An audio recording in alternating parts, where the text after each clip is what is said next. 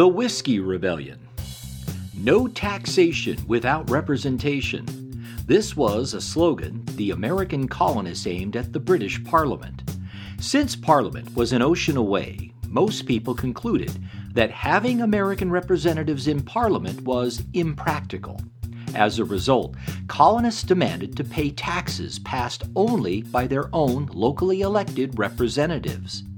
Parliament insisted that it did represent the colonies and that Parliament had the authority and right to impose its will on anyone within the British Empire.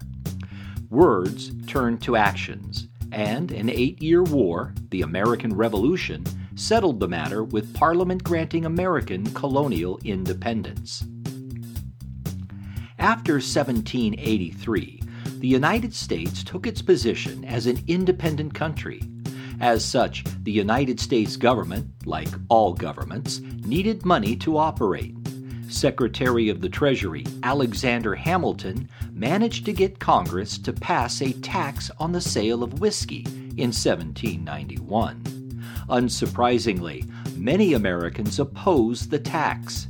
Some argued that tax collectors would use their authority to invade the privacy of everyone's business. Others said people close to government centers would end up paying the tax while people living in remote areas would get their whiskey tax-free.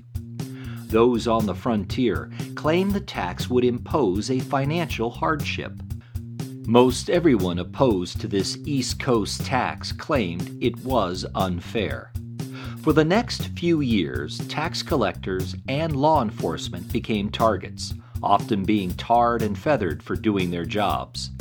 On July 16, 1794, dozens of angry protesters attacked the home of tax collector John Neville in western Pennsylvania.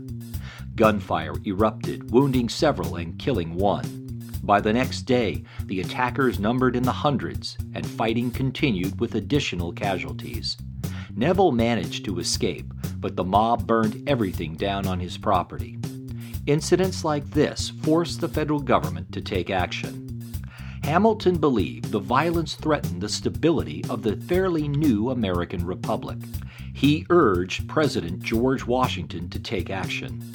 Washington called up over 12,000 militia from 4 states. The army marched off toward Pennsylvania, with Washington leading it. This is the only time a sitting president has led an army. Word spread in Pennsylvania of the militia's approach. The rebels ended their protests and went into hiding. Essentially, the Whiskey Rebellion came to an end. Of the few people convicted of crimes, President Washington pardoned them, having made the point that this new federal government had the right to tax, and Americans had the obligation to pay. I'm Mike Chisholm for Door 24 History.